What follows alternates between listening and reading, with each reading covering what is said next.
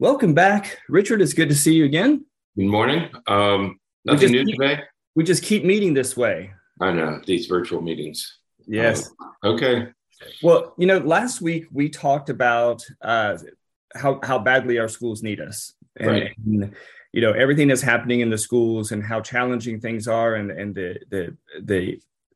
the amount of lag a lot of students have in their academics in large part, because of COVID and all the ramifications of that. right. And so this week we're going to kind of expand that because we talk a lot about the schools. There's a lot going on in the schools between school shootings, the academic lag that a lot of students are having, like I just mentioned. There are loads of articles and people writing about mental health issues in adolescents and teen suicide. There's a lot going on when we're thinking about kids and teenagers. That's right. And in response, and it's a normal response, in response to the pandemic and the school shootings and the achievement gap that was really, really highlighted during the pandemic, you have all these issues that have insinuated themselves into particularly public schools. I think they've affected all schools, but I think the effect has been more pronounced, more obvious in public schools.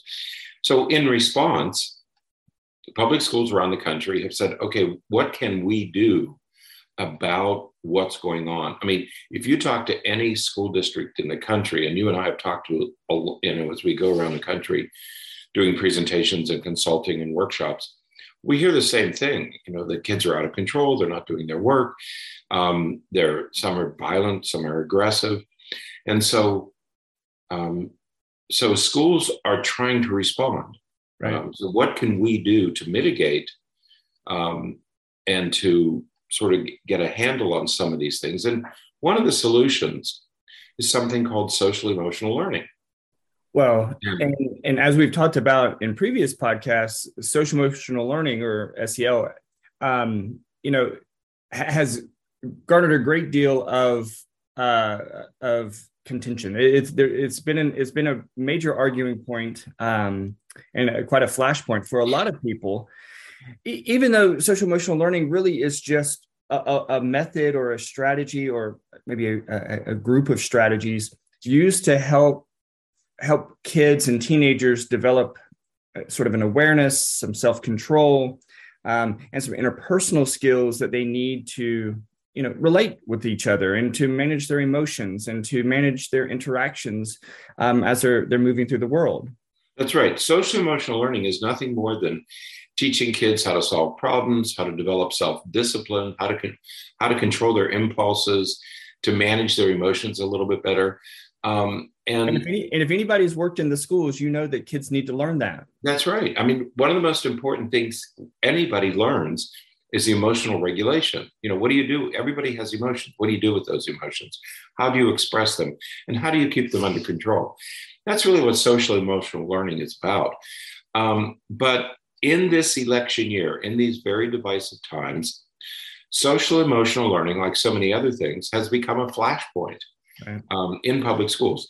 And the debate that we see in the political arena, and in an election year, I think you see it more than ever.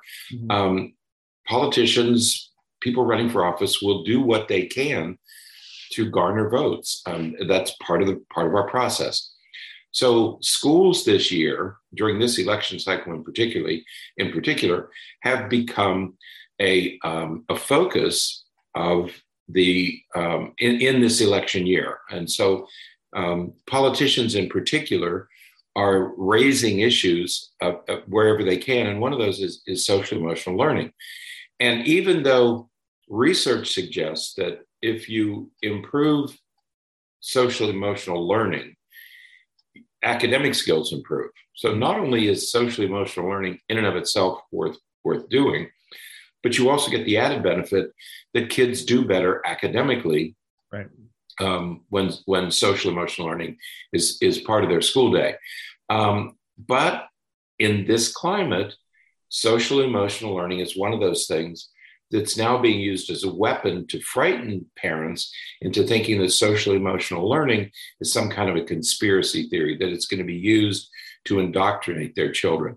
That's never been, social emotional learning has been around for 50 years. Yeah. I mean, a while. it's been around for a long time. And so it's that's never been its purpose. Right.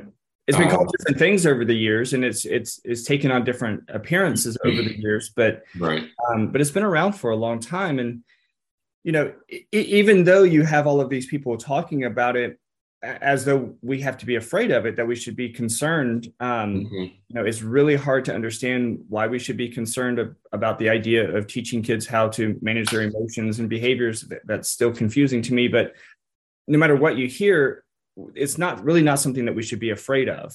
No, and I would say that if most parents really took a look at social emotional learning, and there are different companies who present it in different ways. Just take a look at it. Talk to school officials, teachers, administrators, and I think that most parents will find out that the goals of social emotional learning are quite similar to their goals. I mean, I think parents and teachers want exactly the same thing, and social emotional learning is one of the ways you can achieve that. So there really is nothing to fear with that. Yeah. However, if you're going to be worried about something, right. Speaking of some of these companies and speaking of some of these things, perhaps what we're concerned about, what we are encouraging parents to think about, is sort of turning that camera back around and looking at home just a little bit, because there was a very interesting article that we read this week talking about a book that was recently published, and it's all about who is parenting our kids, and the title of the article is "Big Tech is Co-Parenting Our Children." Yes, be afraid. Right. It was great. The article, the title, really caught our attention. Right. Yes, be afraid. There's nothing to fear with SEL, but and schools are not doing schools are really not doing the indoctrinating. Right. Okay, that's not what you should be afraid of. Right. If you're a parent, you don't need to be afraid of what's going on in schools, whether it's critical race theory or social emotional learning. That's not where the problem is. And I think this person, the person who wrote the article, is in the New York Times, teaches at I think Fordham. She's on the faculty at Fordham, but she's talking about a book that was written by Susan Lin, entitled "Who's Raising the Kids? Big Tech, Big Business, and the Lives of Children." If you want to worry about something, this is probably worth reading and thinking about. Well, right. If you're going to worry about who's indoctrinating and who's influencing and having some significant influence on our kids, right, this is what you need to be thinking about. Because we did an article, we did a podcast not long ago about an article that came out, written by someone who worked for Instagram and Facebook. And she said that we know what kind of influence that we have on teenagers. Basically, their analytics let them know that the things that are presented on Instagram and Facebook, but especially Instagram, have significant influence on kids, especially teenage girls, and the way that they see themselves, the way that they see their behaviors and their appearance and all of these things. And they have significant influence on the lives of kids. That's right. More so than social emotional, unfortunately, so much more so than social emotional learning that we're getting at schools. Right. And she begins this article.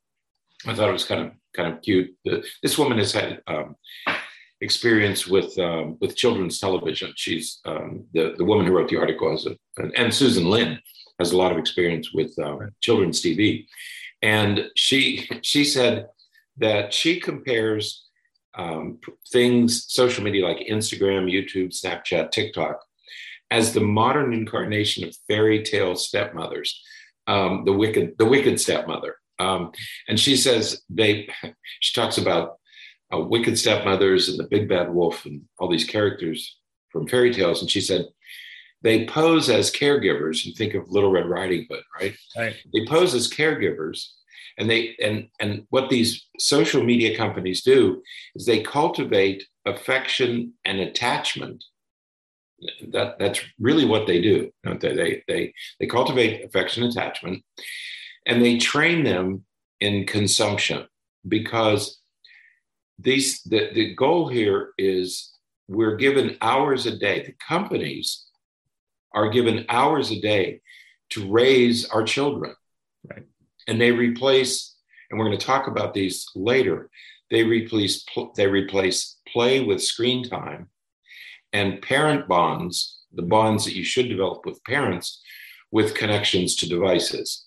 And she said, it's just like the fairy tale, right? Wicked stepmothers, is they bring you in, Hansel and Gretel, they bring you in, but there's this insidious other purpose, okay? Right. And so her thesis is that these companies really don't care about children during their most important developmental years. Right. Okay? So we're talking about kids from, say, 4 or 5, and preschool or kindergarten kids, right, through high school. Okay. And right. These are developmentally appropriate times. That's when we shape kids. That's right. when they're molded. That's when they become the adults that they're going to become.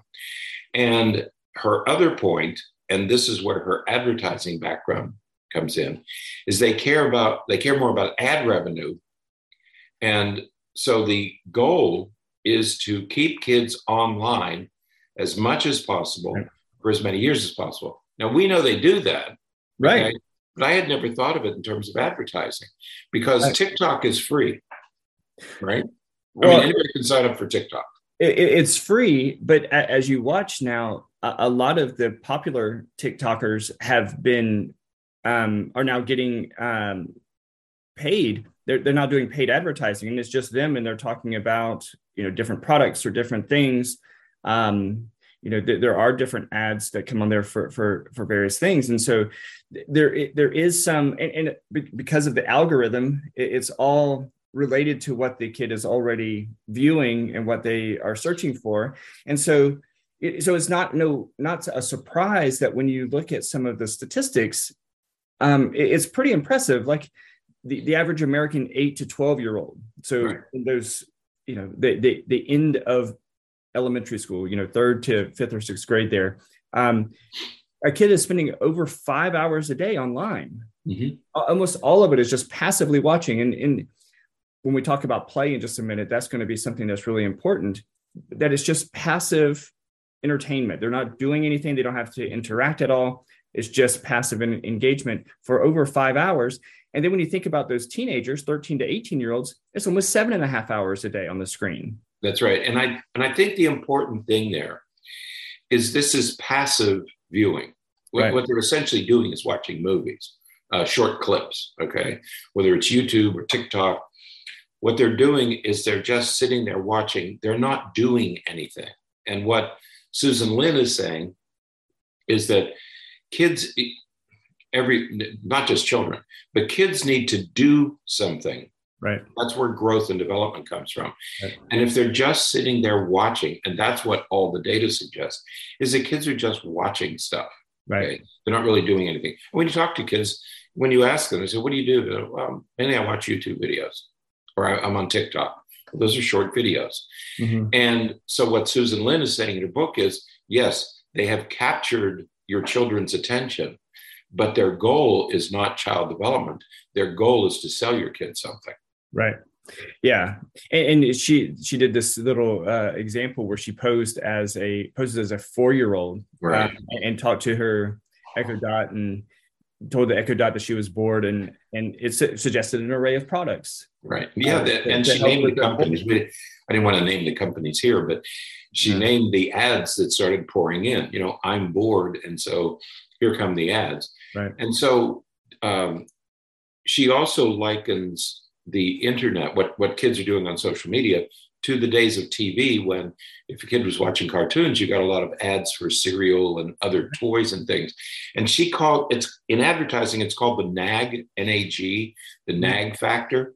And that's what she's concerned about, is that advertisers call this the nag factor, which is you put these ads out for kids and then they go nag their parents to get what they saw online.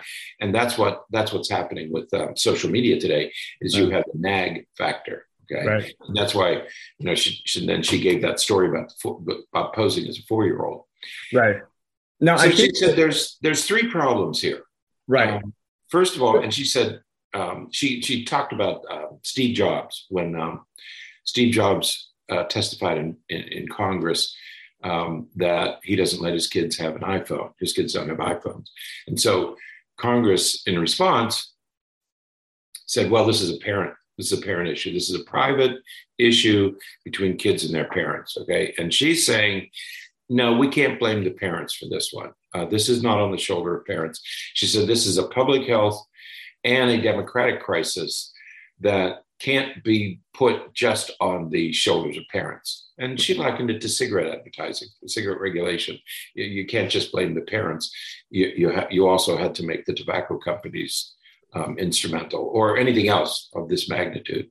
And this is social media is probably the most important thing that most kids do every day. Well, and remember, we did another podcast. Maybe it's probably been a couple of years now. Maybe we need to revisit it. But when we talked about the laboratory in, I think it was Stanford University, where they are looking at the science and research behind how to keep kids engaged, how to keep them plugged in, and what you do. How do you develop games and how do you develop products to keep people engaged? And I mean, the research is, it's important, good research, because, when you there's lots of good uses to that information, good uses from the perspective of, you are teaching a kid algebra. How do you keep them engaged in algebra? Well, if you incorporate these kinds of aspects into it, it's going to keep them engaged. Well, if you take those same principles and apply them to games or to videos and things that are more entertaining by their very nature, and then you kind of beef them up with this additional information, these additional enticements to keep them engaged, well, then they just stay engaged for 7.5 hours a day on average for teenagers. Yeah, and there really is. How do you make any? There's nothing that we can do. We parents and teachers can do that will be anywhere near as compelling as social media. I mean, it's just not. And so, just as in the early days of children's television, there has to be some kind of regulation here of what kind of advertising can be done. And so the first point she makes is, let's not blame the parents for this one. This is bigger than what most parents. Now, there are things parents can do, and we're going to talk about some of those things next week. Yes, the parents must assume some responsibility for their children's use, but this is an awfully big mountain to climb for most parents, and you're really fighting a losing battle. I mean, you can maintain some control, but you're never going to get ahead of this. And so we're going to need some help, and that help has to come from somewhere. So number one, and we agree, let's not put this one on the parents fully. Okay. Right. The second issue is play. Yeah, it's such a huge issue. And there's a great book just called Play, where the researchers talked about the critical importance of play for children. Not only is it, we typically think of play as being physically active. I think that most people, he's getting up and he's moving around and he's playing, so he's, being physically active. But there's a lot of other things that go along with play that are really important, whether they're playing by themselves or they're playing with friends. That's right. I don't know about you, Bernie, but when I was growing up, I mean, and I'm sure they have even a generation later when you were playing, there wasn't a lot of entertainment available out. There were television sets, but they stayed at home. We couldn't take the TV with us as we can with a cell phone. They were heavy. But we tried, but we were bored. We would get bored, like summer vacation, right? Or, you'd start to get bored and you had to do something to entertain yourself. Okay, so you had to go out and find friends, or you had to tinker with your bicycle, or you had to make up games. And it's that active, creative aspect of play that's important, no matter what you're doing. No matter whether it's physical or playing house, or it doesn't matter what it is, you're creating something and you're building something on your own. When you're using social media, you don't have any of that. Right. Okay. You have no involvement. As you said very early in the podcast, it's a passive experience. Right. You're just being entertained. Right. And so you have these addictive programs. You have these programs that draw you in and keep you in. But there really is no developmental work being done by the child. They're not doing anything. Right. Yeah. And even when you think about activities on electronic devices, there is still a significant difference between a kid playing a strategy-based video game, and watching videos. Right. There's a big difference between those two things. And yes, they're both still screen time. Technically, they're still both virtual, but at the same time, they're making decisions and they're having to problem solve, and with one of them, and with the other, they're not. It's just sitting there and watching. And so, yeah. One of my favorite phrases is "I'm bored." Mm-hmm. That's a good thing. Okay, when your child comes to you and says, "I'm bored, I don't have anything to do," that's an opportunity for you to create the circumstances that are the best thing you can do for your child's development. Right. And they have to take that "I'm bored" and do something with it. It's not your obligation to entertain your children. There's enough entertainment out there for them. Right. They need just the opposite. Our children today need just the opposite. They need to be bored, because boredom motivates them to do something. And what we want them to do. Right. Now, the next thing, and I think that this is where it kind of ties in, is the third thing that she talks about is parental bonds. Mm-hmm. Your light went out. That's interesting. I thought the light has gone out around the world, but no, it's just my light has decided to take a rest. So it'll come back. It'll be back in a minute. I don't know where it goes, but it'll come back. So, yeah. But the third thing she talks about is the importance of parental bonds with the kids. Right. And, and so if a kid is bored and they come to their parent and they say, "I'm bored," but then the parent just says, "Well, here, go do this," or "Go do that." Well, right. you're just putting them off to do different things. And sometimes that's okay, because sometimes you have things to do as a parent and you can't engage with them right at that moment. Right. That's also an opportunity there's your light, you're back. You must have had an idea. The light went on. Yes. But there's other times when, as the parent, when the kid comes and says they're bored, you can say, "Well, you know what? Let's do this together. Let's come help me cook dinner, or help me do this, or let's go do that," and tighten and strengthen these parental bonds. That's right. And the other point she makes, and I think she does it, but she really does this very eloquently. I've thought a lot about this, but she has really encapsulated it and made it meaningful. You remember when we talked about the wicked stepmother and how, the fairy tale godmother, wicked stepmothers would co-opt, they would take over with promises of a lot, but it was really self-serving. Okay. Right. When you take the average 15-year-old, and she talks about a particular 15-year-old in the book, when you take the average 15-year-old, they spend almost 7.5 hours on screen. Parents are always shocked when you tell them that your kids are on screen for 7.5 hours.